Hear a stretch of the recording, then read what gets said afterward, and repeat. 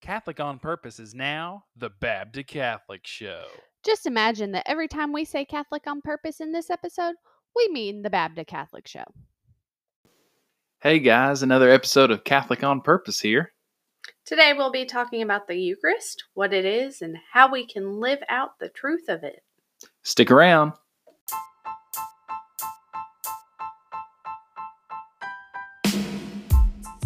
Catholic on Purpose is a show exploring what we believe as Catholics and how we can live it intentionally.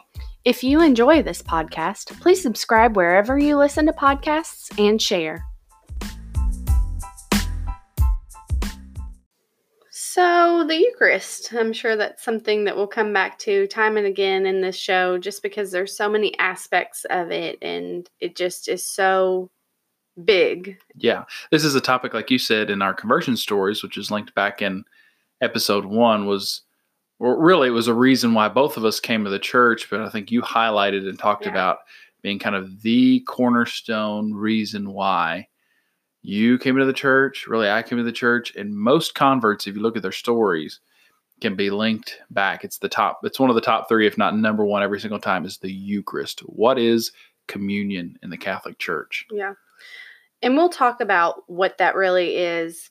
What we are talking about today, what got us onto this topic, I guess, was a recent video of Francis Chan. He is an evangelical preacher. If you don't know much about him, he's probably most well known for his book, Crazy Love. It's very popular in evangelical circles. It's, I guess, older now. I remember it being very popular when I was still evangelical. But there's a video going around the internet right now where Francis Chan kind of reaffirms the Catholic belief of the Eucharist, which is definitely a non-evangelical belief. Right. It's interesting. The video, he's kind of in an outdoor setting, really, and he's preaching to a group. You can't really see who he's talking to, but and it's been put in segments. There's a longer version, and we'll kind of put a link down in the show notes to the short version where he's talking about communion and the Eucharist. But it's interesting because what he espouses, what he's talking about, sounds very Catholic.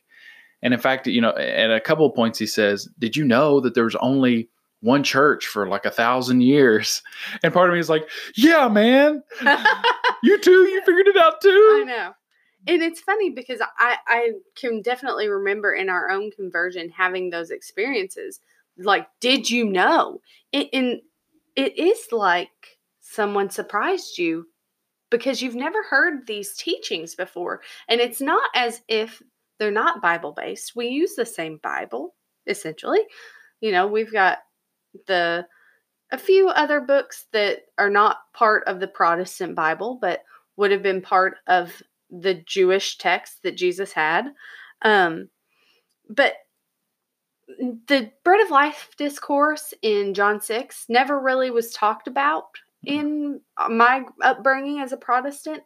What did Jesus mean when he said you must eat and drink of the Son of Man? Like, what did that mean? And why did we just skip over it or maybe push it to the side and say, oh, well, that's not really what he meant? Right. It's, I can remember in our journey being those kind of pivotal moments where, I'd be reading a conversion story where someone's kind of laying out the biblical case for these quote unquote Catholic, very peculiarly Catholic doctrines and be like, whoa, wait, why didn't somebody show this to me? This is in my King James version of the Bible. Why wasn't I alerted to this? So there's almost a feeling of being gypped a little bit, right? Yeah. It's like, man, somebody should have at least just told me, even if I hadn't agreed. Yeah, like somebody was putting the blinders on me to ignore it almost because it just never did come up. So I felt kind of validated when he said, I didn't know that. Did you know that for the first 1,500 years that the Christian church believed that communion, the bread and wine, was the real body and blood of Jesus? I was like, yeah, man, I didn't either until a few years ago. So it's exciting. So with this, viral video coming out of Francis Chan, this evangelical leader discovering maybe for the first time this understanding of the Eucharist, I thought it'd be very important on this podcast to talk about what do Catholics believe about the Eucharist, the bread and the wine at Mass. What happens there? What makes it special? What's different about our understanding than the evangelical or any other understanding of what communion is? So in the Catholic Church, we believe that it's actually the body, blood, soul, and divinity of Jesus, that it's not just some kind of a symbol. I can remember growing up having that idea that when we participated in communion, it was a very reverent affair. It was different. I can remember growing up those 4 times a year or so that we did participate in communion. It was a somber sort of thing. We were remembering Jesus' sacrifice for us on the cross and his resurrection. We were partaking in that grape juice in the Baptist church, not wine. But we were partaking in that, and we were taking to the unleavened bread in a symbolic way, but it was a very deep way. But as Catholics, it has a whole nother layer to it, doesn't it, Aaron? So, and we have to kind of understand that and be aware that it's not just a symbol, but it's as if Jesus Christ himself is really, truly present to you, as he was in front of his disciples, 2,000 years ago. After the resurrection. Right. So you're right after the resurrection in his glorified body. So it's almost like we are there as the doubting Thomas, and Christ is saying, touch my wounds. We are so fully there with him that we could reach out and touch those wounds. And that's how viscerally we Catholics really believe in the presence of Christ in the Eucharist. So if you believe that, it changes how it just changes your whole worldview almost, how you treat that bread and wine. I can remember growing up in the Baptist church after we had communion, I'd go to the back, and my grandmother, bless her, she would be the one who prepared that unleavened bread for the service. And buddy, there'd be extras. And this old boy waddle back there and shove my face full. I'd shove my face full of that unleavened bread and drink those little bitty, I thought it was cool because they were little bitty shot glasses almost of grape juice. I'd just throw them back, one right after the other. Fast forward now. Yeah. That doesn't happen. Why? Because we believe it really becomes him, and we have to treat it as him. And so it's really beautiful, to see the priest and often the deacon after Mass, how reverently they treat what's left over from after communion. If one little piece of the Eucharist hits the floor, there's a whole set of procedures that go around making sure that's treated with dignity and respect, that it's either consumed or disposed of in an appropriate way. Because of our belief in the true presence, the real identity of that bread and wine being Christ. So a lot of people will balk at this and say, oh, come on. If you took that bread, if you took that wine, you put it under a microscope, Casey, you're going to find bread. You're going to find wine. And to that, as a Catholic, we would say, yes, sure. Unless, the Lord intervenes in some another miraculous way and makes it physically. But a little bit about someone by the name of St. Thomas of Aquinas, maybe you've heard of him, kind of clarified this and kind of put some terms to what we believe as Catholics about this. And the big word that often gets, batted around is transubstantiation. Transubstantiation. So just a little bit about what that is. It's basically that what we believe is during the Mass, when the priest, through his words in the Mass, right, the host and the wine change in substance to the body, blood, soul, and divinity of Christ while maintaining the accidents of bread and wine. So physically, it still tastes like bread. It smells like bread. It looks like wine. It tastes like wine. If you put it under a microscope, it would probably say all of that. But something in its substance has changed. All analogies fail, but one I really like when I'm thinking about this is the role of a father or a mother. I as a father, the day that we found out that, Aaron was pregnant for the first time, it was a special day. And I can remember, kind of that all that goes around that. I'm still the same Casey that I was. Like if you put my arm under, a microscope and you drill down, yeah, I'm still the same guy. And if, that second before conception and that second after, still the same person, but something in me substantially changed. I became a father, right? That I wasn't before, no matter how much I wanted to try to be or act like I could not be till that second after I became a father. Now that analogy fails, and obviously it's not the best, when you were comparing it to what happens at Mass and the Eucharist, but there's something similar there. Yes, there's nothing, a physical change really, but there is a substantive change. My isness has changed. I am a father and I wasn't before. So the early church taught this, and I think this is really important when we're engaging with people. Maybe you're listening to this podcast and you're not Catholic, and you're like, I can't get on board with that. Where do you find that in Scripture? It's very important. You can find it in Scripture. You also can find it in the early witness of the church. What did those people teach? The decades, the centuries right after, Jesus ascended into heaven and kind of turned his church loose onto the world.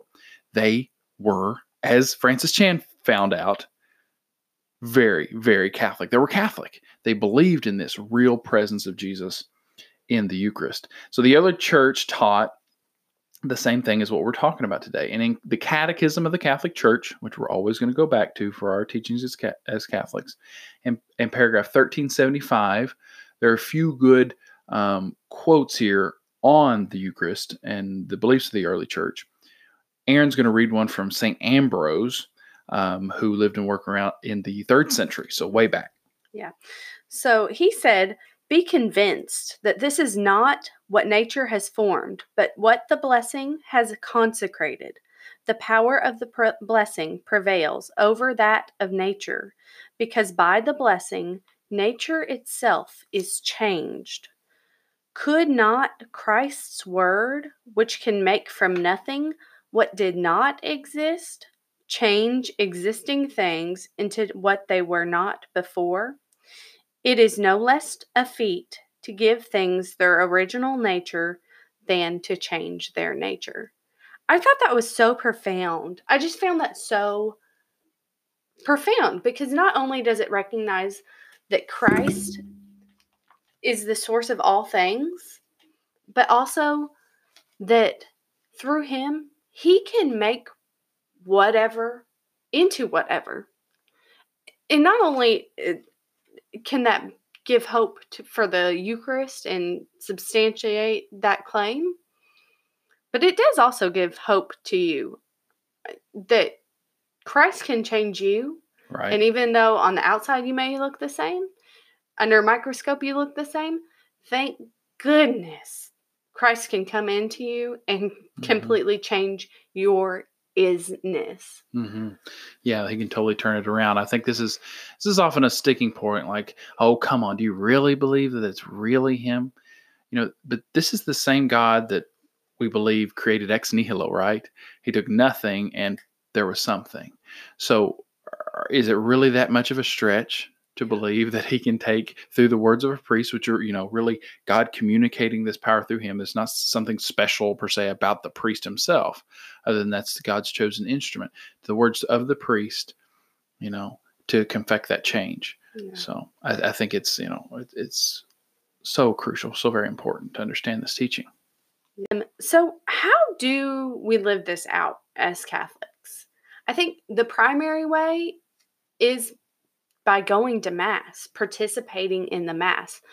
Obviously, at least as Catholics, on Sundays, minimum. But finding time in your week that you can say, okay, can I go to an extra daily Mass? It's not going to happen for everybody. I understand that completely. I have been very blessed to be in a position. I work part-time and then I'm home with the kids through the week for the most part. And I am in a position that I can go to daily Mass quite a bit through the week.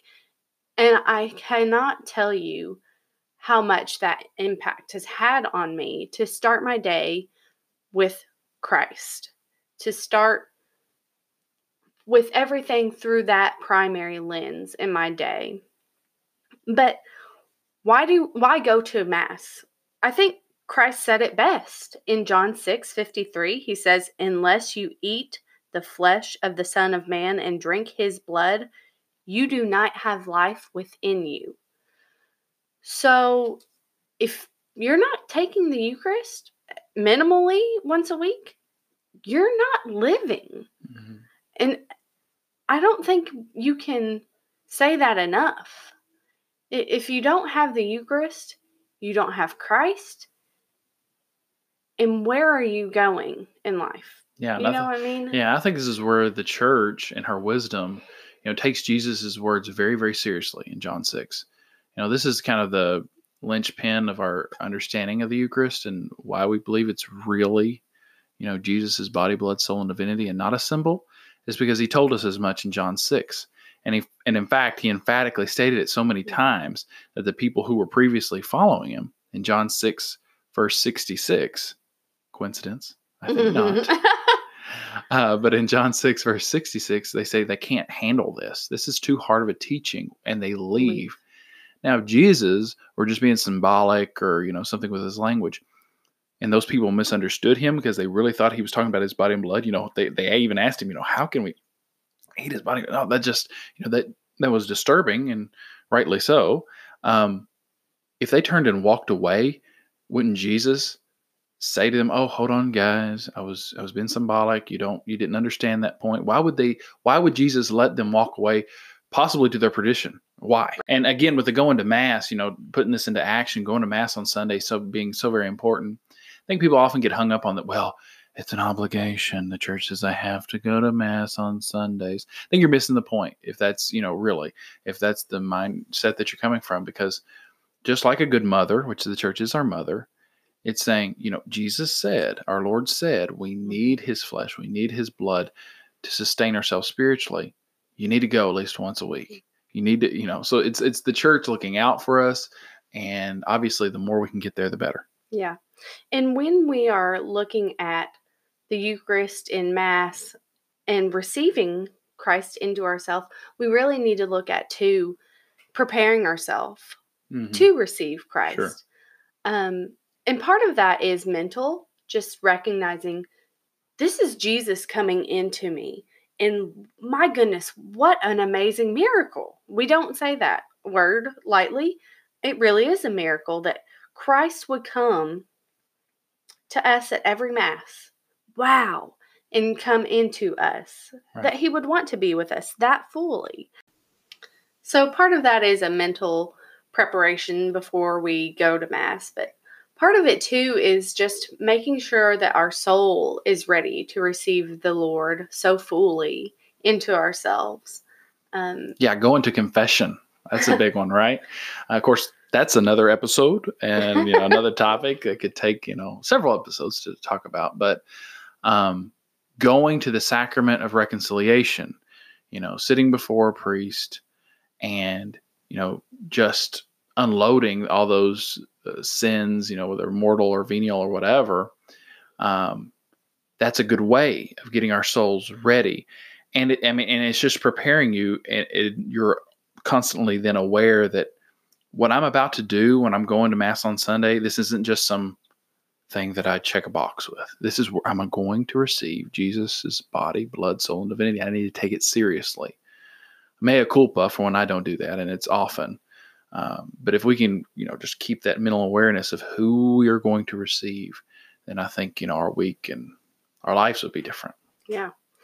Another thing that is important for a lot of people, we don't particularly travel for work a lot. I'm a nurse and Casey's a teacher, so there's not a whole lot of travel. You mean stay around here. Not a whole lot of travel involved, but for a lot of our friends, it is such a witness when they travel for work or for whatever that they do have to find a time to go to Mass wherever they are. And for them to tell their coworkers or whoever they're with, oh yeah, by the way, I'm going to have to go out for a while this morning or whenever and go to Mass. I'm going to have to find a Mass time. That automatically leads to a conversation. Well, why can't you just skip it? Why do you have to do that? That's weird. Don't you think that you could just not go this one time? So it is important to know why, because those questions are going to come up. So being able to answer those questions when you're that weird person that has to go to Mass is such a witness to people when they don't know, like Francis Chan and Casey and I didn't know exactly. that that's what the church teaches. And even for us, we've got 3 children, and from an early age during Mass, we affirm this teaching through the Mass a lot. When the priest says during Mass, "Behold the Lamb of God," he holds up the Eucharist and he says, "Behold the Lamb of God, behold him who takes away the sins of the world. Blessed are those who call to the supper of the Lamb." And my kids hear me always say, "This is Mommy's favorite part." Yeah. Because I love, "Lord, I am not worthy that you should enter under my roof, but only say the word and my soul shall be healed." I think that's such a beautiful part of the Mass. But I also tell the kids, there's Jesus. No. Our youngest is 16 months old now. So we've been telling her that for a while now. There's Jesus. Look, it's Jesus. So that it's almost like a friend that she's coming to see.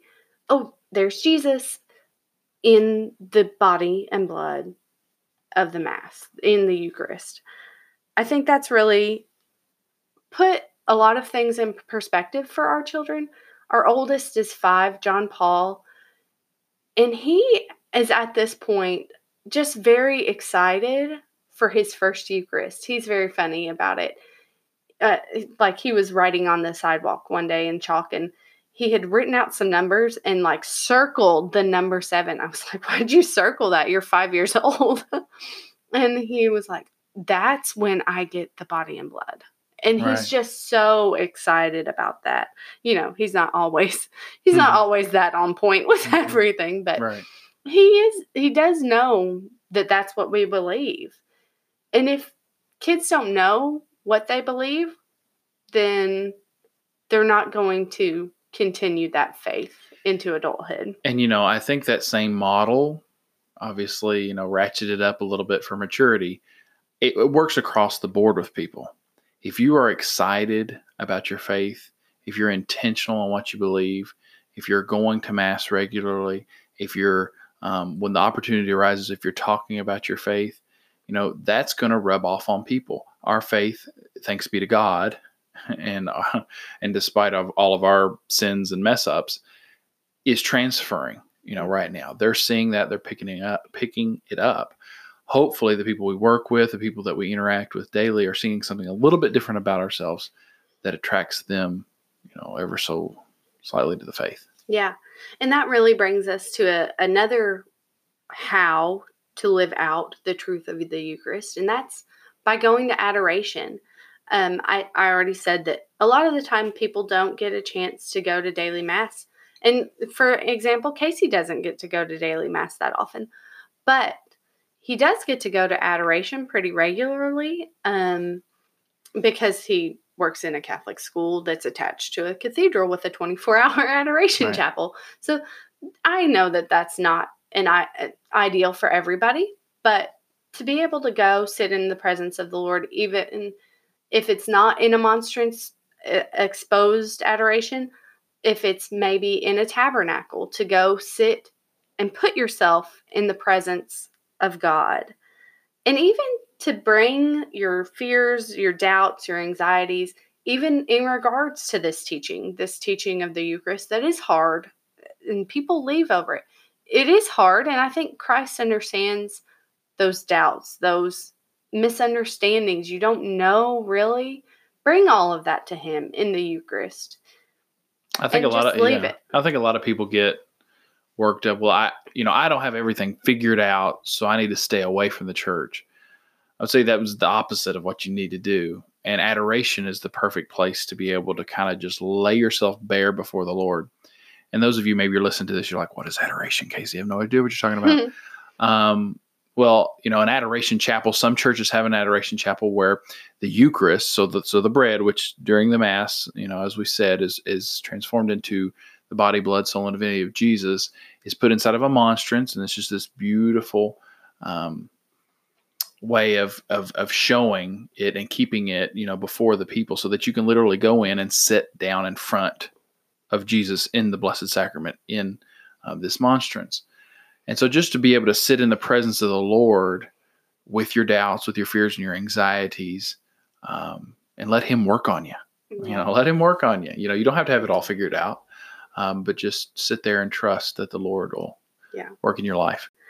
The last thing I think we wanted to talk about were small things that we can do to kind of recognize the real presence of Christ in the Eucharist. Things like genuflecting, kneeling, and bowing reverence to the Eucharist. So genuflecting is one knee down, and we do that to the tabernacle. The Eucharist is not exposed. We would kneel if there was an exposed Eucharist in a monstrance.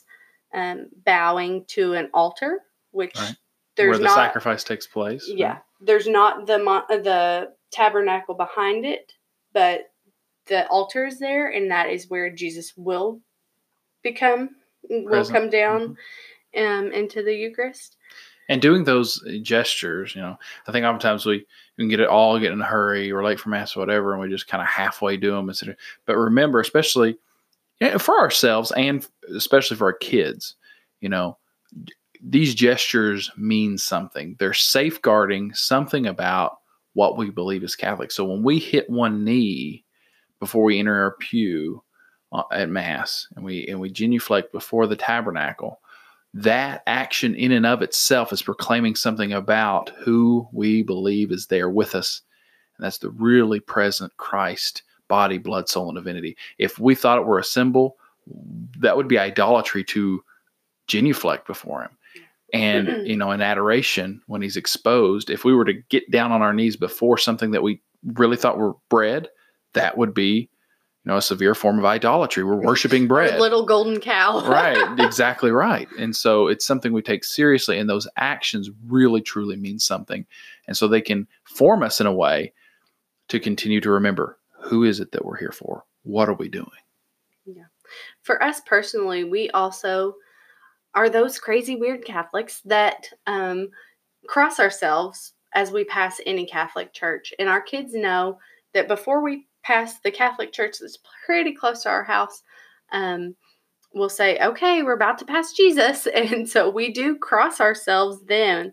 And for us, that is a way of just caught, not taught, Right. Showing what we believe through just our simple actions of saying, one, here comes Jesus. Jesus is actually there. And two, we are giving respect, honor, glory to him through signing ourselves with the cross.